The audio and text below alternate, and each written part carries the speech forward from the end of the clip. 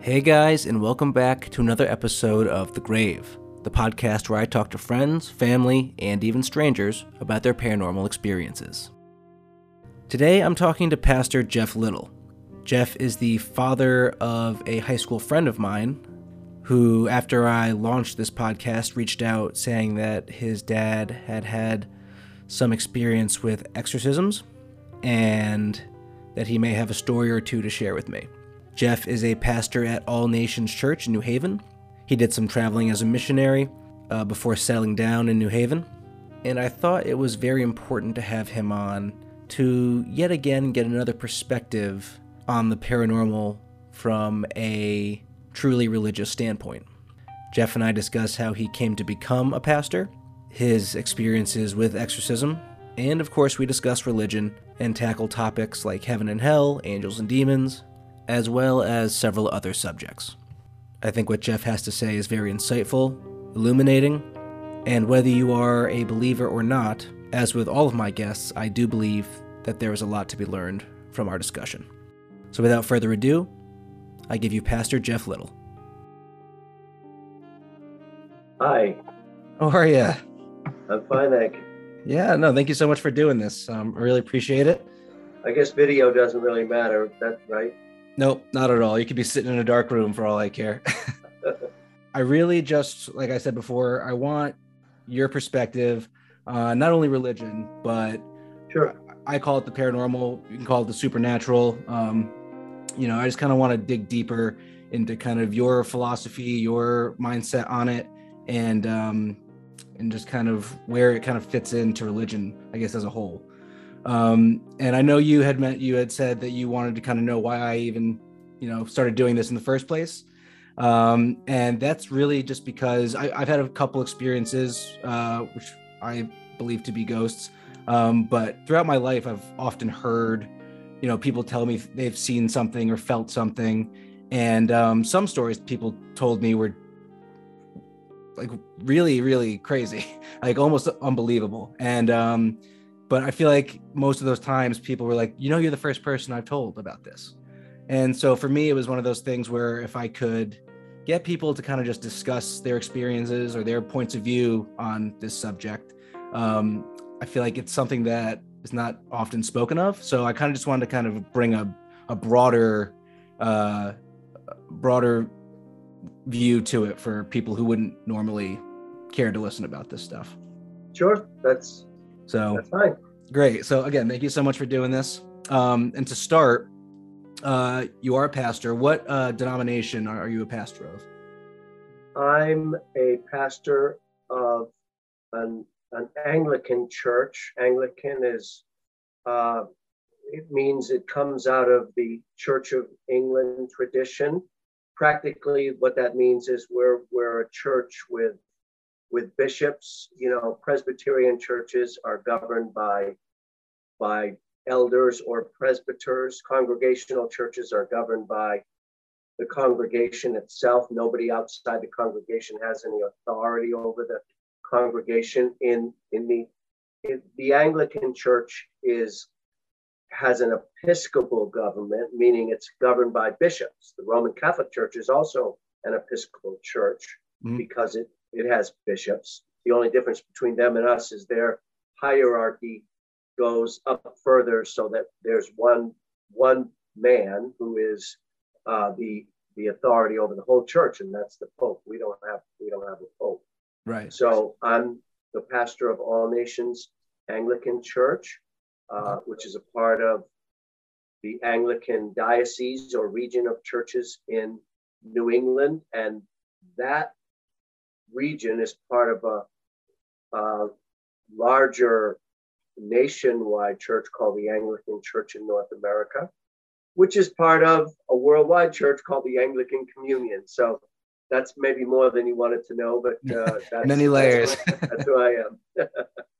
Nice. No, that's great. And were you as a kid, were you involved in the church, or was it something that you kind of took on as you got older, or kind of what's the story there? Yeah, thanks. The Anglican Church in the United States has a name that's different, called the Episcopal Church. And the the Episcopal Church, the reason it's named Episcopal Church and not Anglican is because after the Revolutionary War, you didn't want to have England in your church name. So right. It became the Episcopal Church. So I grew up in the Episcopal Church in a town south of Boston, and kind of had a sense of the holy. I loved it. Mm-hmm. But then in my early, just around when I was 20 years old, I had a rather dramatic conversion experience in which I gave my life, I dedicated my life to Jesus Christ. Mm-hmm. And in a very supernatural or spiritual way, I believe very definitely Jesus Christ called me to himself and came into my life. Would you care to elaborate a little further on kind of what that big moment was? Well, as I say, I grew up in the Episcopal Church and sort of had a sense of the holy, sense of God. That I love the church, even from an earlier age, leading youth groups and stuff like that.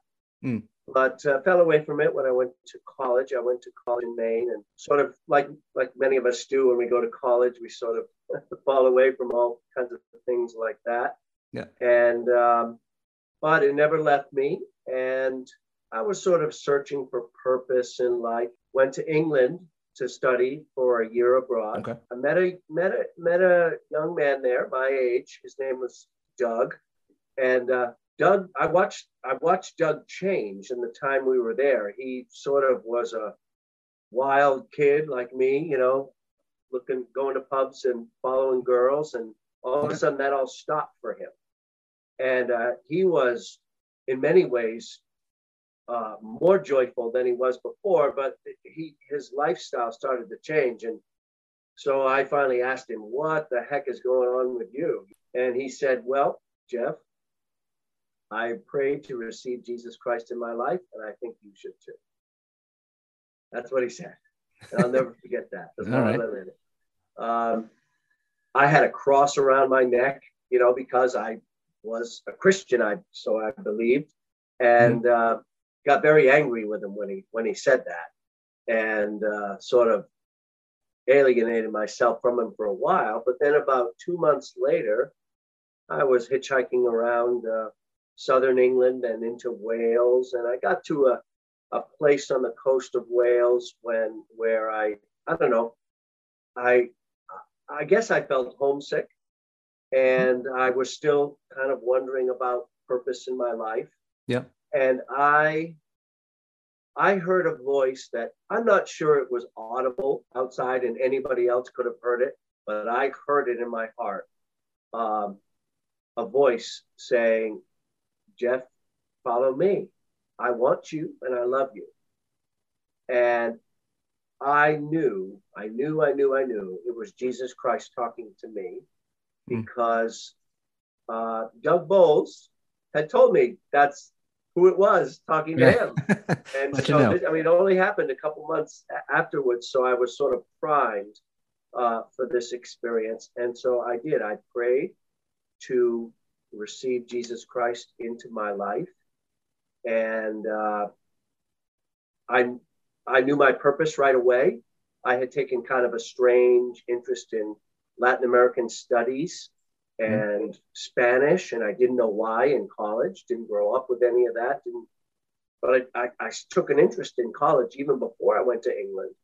Mm-hmm. And I knew right from that point that I was meant to be a missionary in Latin America and work among Spanish language peoples. Mm-hmm.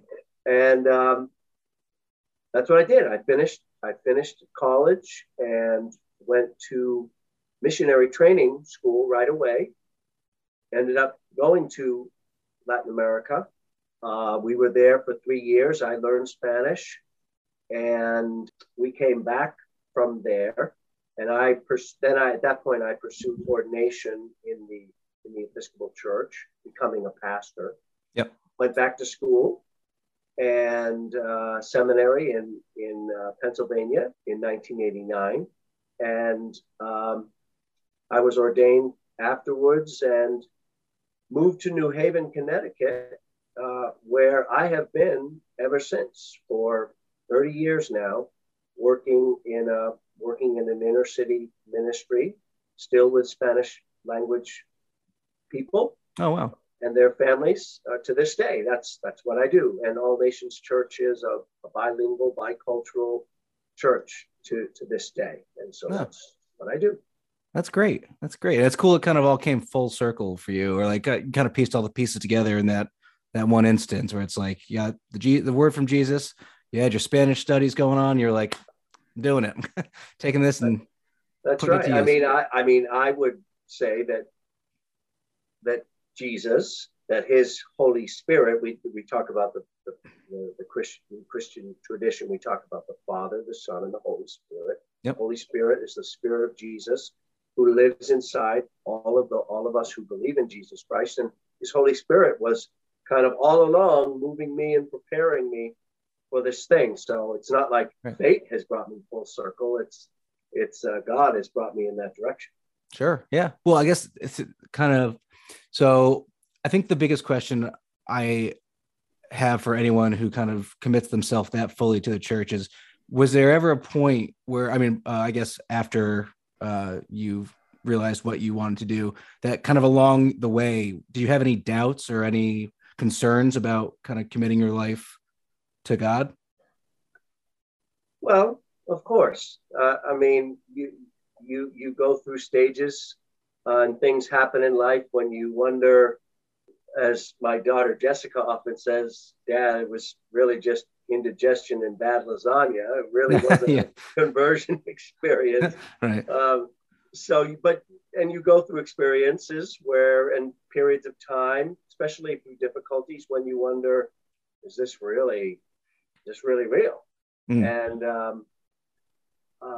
for me, that never ended in my sort of going off the path. I never left the ministry. But I know many, many others who have their doubts have led them to leave ministry altogether, leave the church, leave their faith altogether. Right. It does happen. My doubts were not so grave as to do that, but doubts nevertheless. I mean, even now, still to this day, you struggle with doubt. Right. So you had that experience, and then you said you went down to South America. And this is where your son, Ben, briefed me that you had an experience during an exorcism. Mm-hmm. Can you go into detail for me as much as you can about kind of beginning to end, kind of how you were alerted to the situation, kind of what, made you believe it was a, truly possessed person, kind of what you did to remedy the situation? Can you kind of walk me through all that? I'm happy to do that. That was like 35 years ago. And I've had some more recent experiences than that. I'll take all of them. which I can talk about. Yeah, that'd be great. In that particular one, I was a very young man. I was about 25 years old, and a man, his name was Alejandro. He lived very near where the church is, and his family called my senior pastor. I was like a very junior missionary, right. And he called the senior pastor to go down and to their home, which was just a walk down the street, really. And the senior pastor asked me to go with him. We were there for many hours, and it became clear that Alejandro was more than just troubled. In fact, very quickly, he really wasn't able even to converse with us. Mm-hmm. He looked like he was falling asleep occasionally as we were talking to him. Uh-huh. Occasionally, he would kind of like wake up and talk lucidly, but then he would fall into making groanings and noises that were strange. He even at some points spoken a voice that was not his, Mm. And in a language at times that was not understandable. Wow. So it became very clear to my senior pastor that this was a situation of demon possession, or at least that's what he thought, and we should pray in that way. And so we began praying ourselves and anointing Alejandro with oil on his forehead, and in the name of Jesus, praying for the demon to name himself and come out. And there was a lot of coughing, which I have experienced very similar coughing in other exorcisms I've been witness to or I've been involved in. There was some moments when he was thrashing around. There were times when he was speaking to my senior pastor saying, "You can't cast me out, I'm not leaving." And eventually, after many hours, we believe that the demon was cast out in the name of Jesus Christ. Alejandro kind of crumbled to the floor. He needed a few days rest, but after that, he was fine. And in our further relationships with him, it didn't seem he was troubled anymore by the demon. So that's as much as I can remember. Yeah, I don't have a recollection of other details beyond that. There was never any violence. Okay. And I've never experienced the kind of violence you see in the movies. I'd assume so. but there was thrashing around, but then there were also times of long periods of great calm. And but it was a long, exhausting process. Do you ever get concerned doing one that, you protected by the Holy Spirit, but do you ever get concerned that you're putting yourself at risk at all? I'd be a liar if I said no, there was no concern. However, not in that particular case in Latin America, but in other cases where I've sort of known ahead of time what I might be going into, there's prayer and sometimes fasting and preparation and prayer afterwards for God's sort of unhooking any spiritual attachments that might have come my way or in the way of any deliverance ministry person during the encounter. You pray, you prepare as much as you can, and then your faith is in the Lord and His strength, because it's His work, really. It's not so. The minister is just an instrument in God's hands to do the work assigned to him or her at that time. In all kinds of ministry, there is, the danger that it's gonna come back and bite you. It's gonna come and hurt you. Right. And there is a kind of a trepidation, but you go forward, and you also don't do it alone. This is something. Deliverance ministry is not something you do one-on-one. It's usually at least with two, and then others as possible, others who are praying in the background. Right. Okay. Yeah. I would not want to do that alone. Let's, if we can, I'd love to hear, you said you had some more recent stories like that. Can you, I guess, as best as you can recall, do maybe like two more, like of your kind of the more notable ones that are kind of clear in your mind? Well, one other that I was involved with in more the lead ministry position, I was actually by myself because I was not expecting this to happen. Breaking the cardinal rule. I went to visit a man less than a year ago. I'll call him Ralph. That's not his real name, but I'll call him that. And he had asked me to come. He had found out about me. And I came and met his wife, and he were there, and he was very troubled. In a kind of a similar way to Alejandro, he was at one time very lucid, and another time practically falling asleep.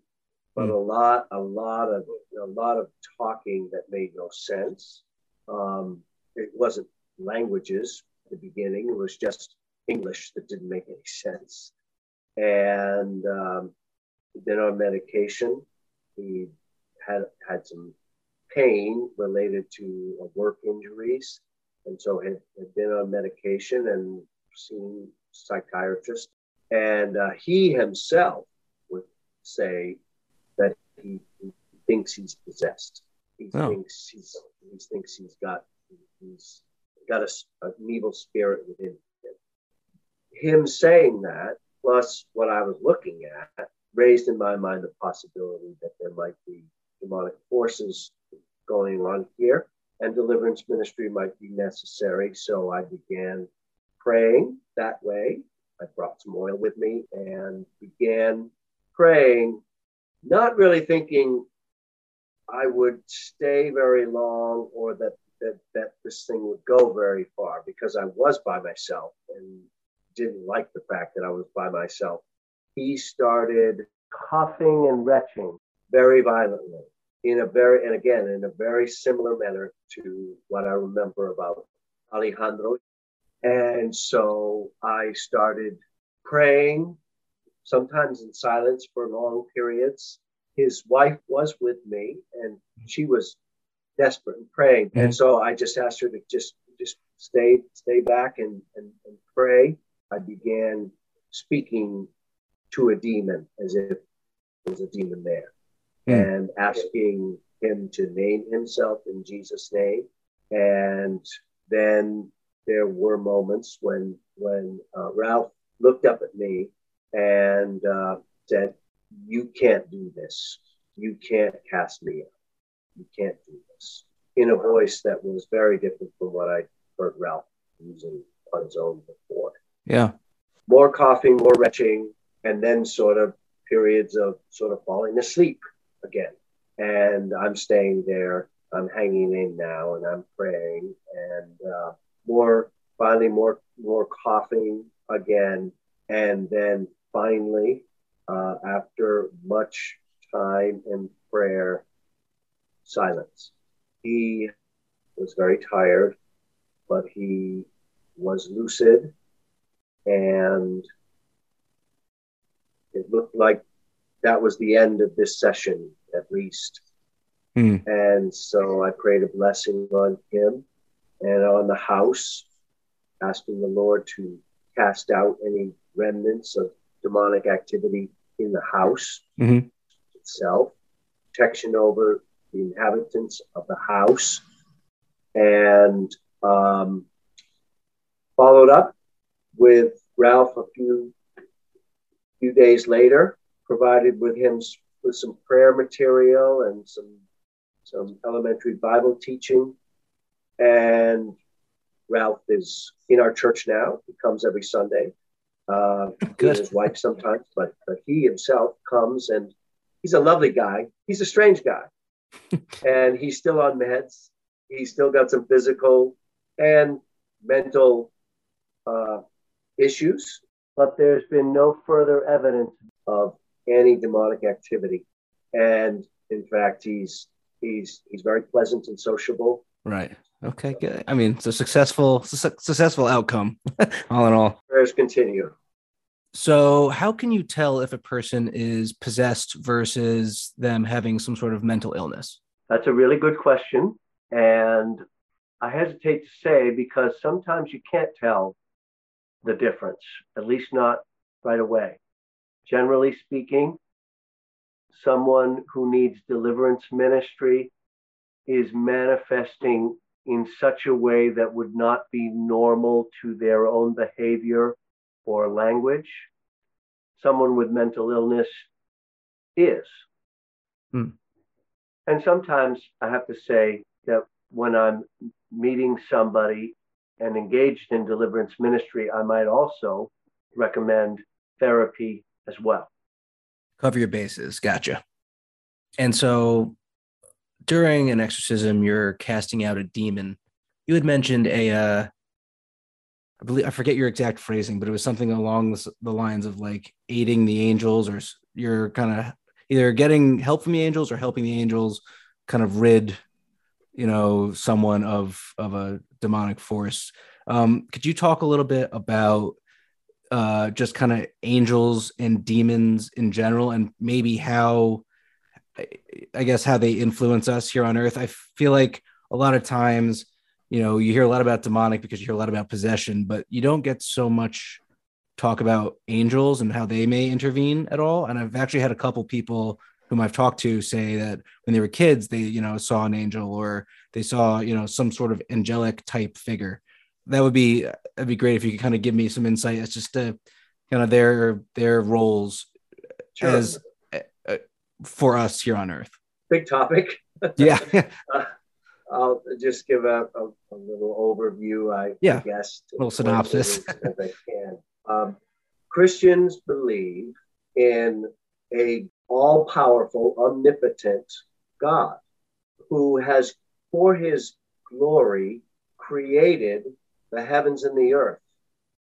And the heavens and the earth, including the spiritual world, the world of angels, and that some angels fell. Right. And that Lucifer, who's called the morning star in the book of Ezekiel, was cast out by God and became the Lord of earth when he tempted Adam and Eve, who were created by God to be the rulers of the world. From that point forward, mankind falls under the spiritual realm of Satan, of the devil. And the devil has his ministering angels. But God also has his ministering angels. And the scriptures are quite clear that there are ministering angels. One passage in Hebrews 1:14, I did pull up a couple of passages here. That's great. Says, "Are they not all ministering spirits sent out to serve for the sake of those who are to inherit salvation?" Ministering spirits refers to angels. Jesus himself was helped by angels after the period of temptation.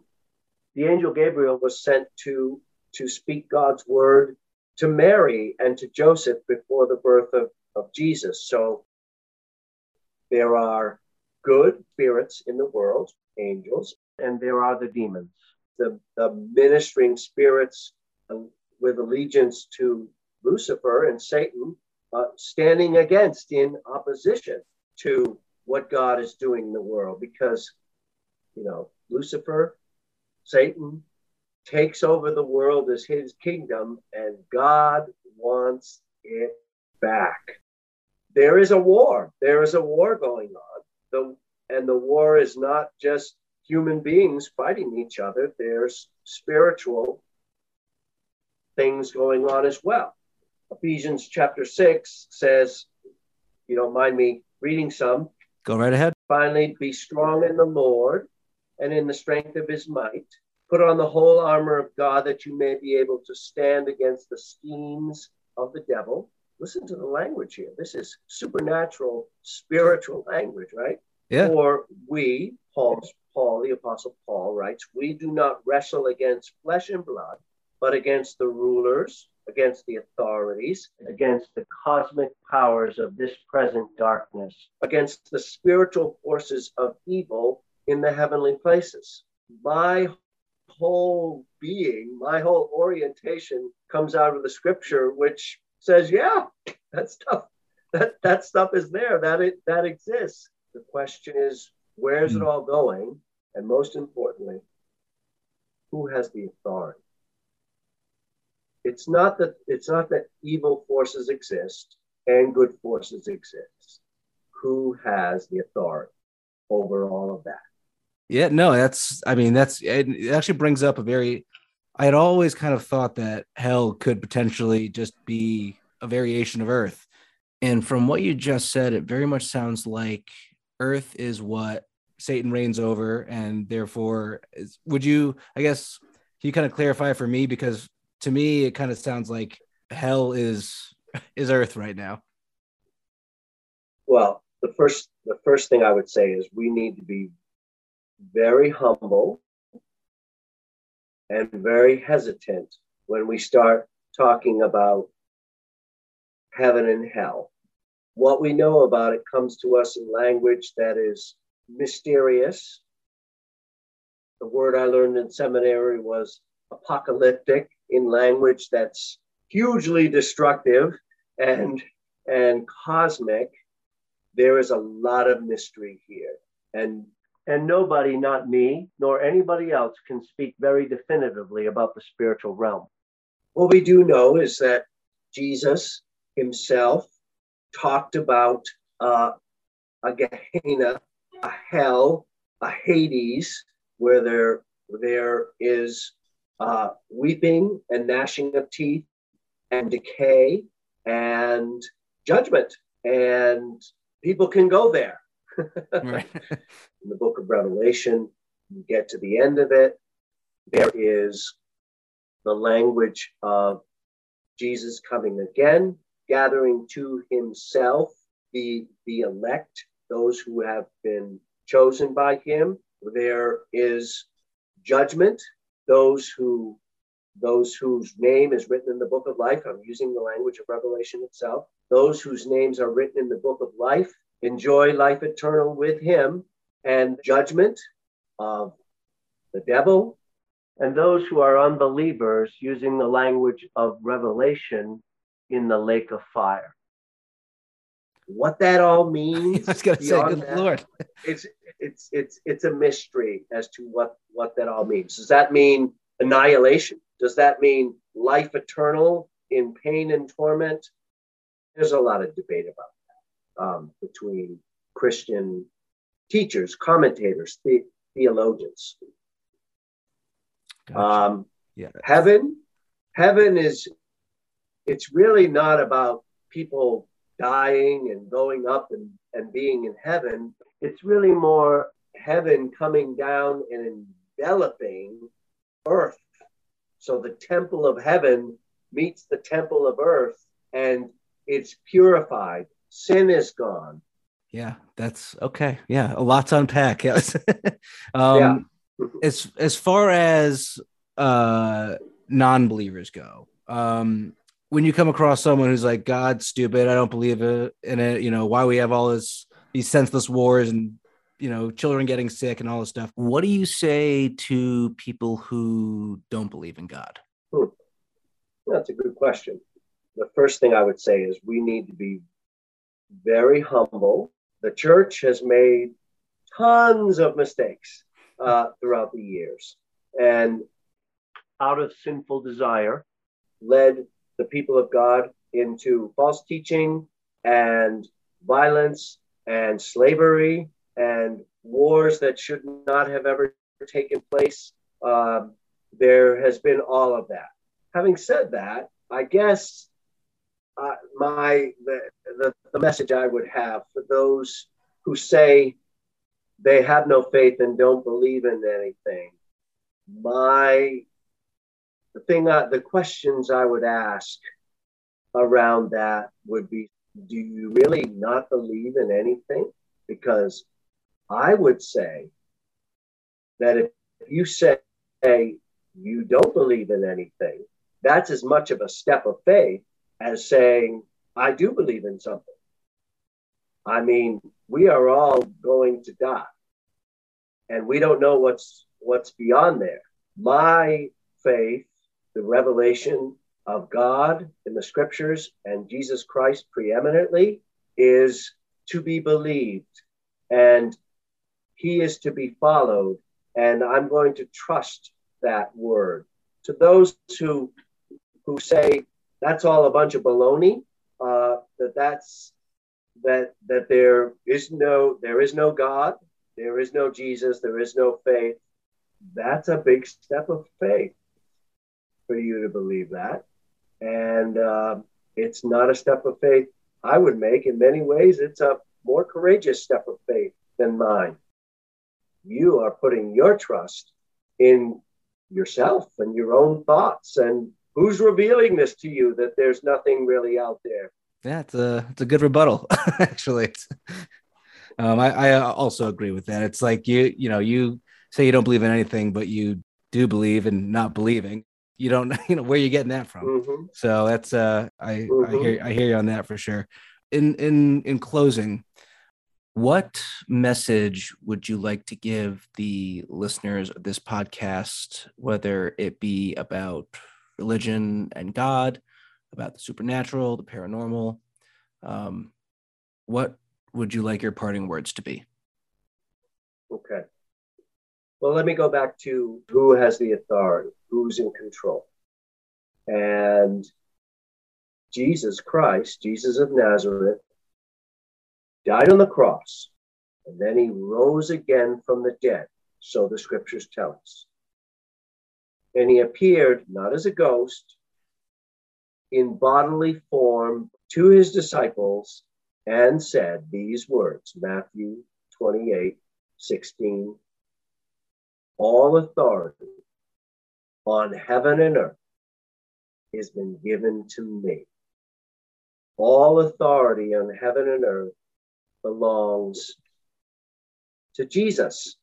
The question I want to know is there a good guy in charge? There is a good guy in charge. He's nothing less than God himself. That's good news. That really is good news. It means that people like me can go into a situation where deliverance ministry might be necessary, and I have the King of Kings and Lord of Lords on my side. And while it may be difficult and while there may be conflict, in Jesus' name, good will prevail. That's what I want to say about the authority question. The second thing I want to say is, whether you believe or not, clearly there is something wrong here. There's pollution, there is war, there is violence, there is addiction, there are problems beyond measure. The Bible calls that sin. How are we going to get out of that? That sin is not only out there, but if we're honest, it's right here. Who is going to rescue me from this body of death and that body of sin that's out there? Who's going to rescue me from that? Jesus Christ had to be both God and man. Otherwise, if he died on the cross, it doesn't count for anything. But if he was God and man dying on the cross for our sins, then that sin and that corruption, all of that, the power of all that has been canceled. Not eliminated yet, but canceled. If it's true that that tomb was empty and Jesus rose from the dead, then he's God. There's no other explanation for it. And if he's God, then we need to give ourselves to him with our whole hearts. And when he says, like he said to me on that beach in Wales, come and follow me, we need to follow.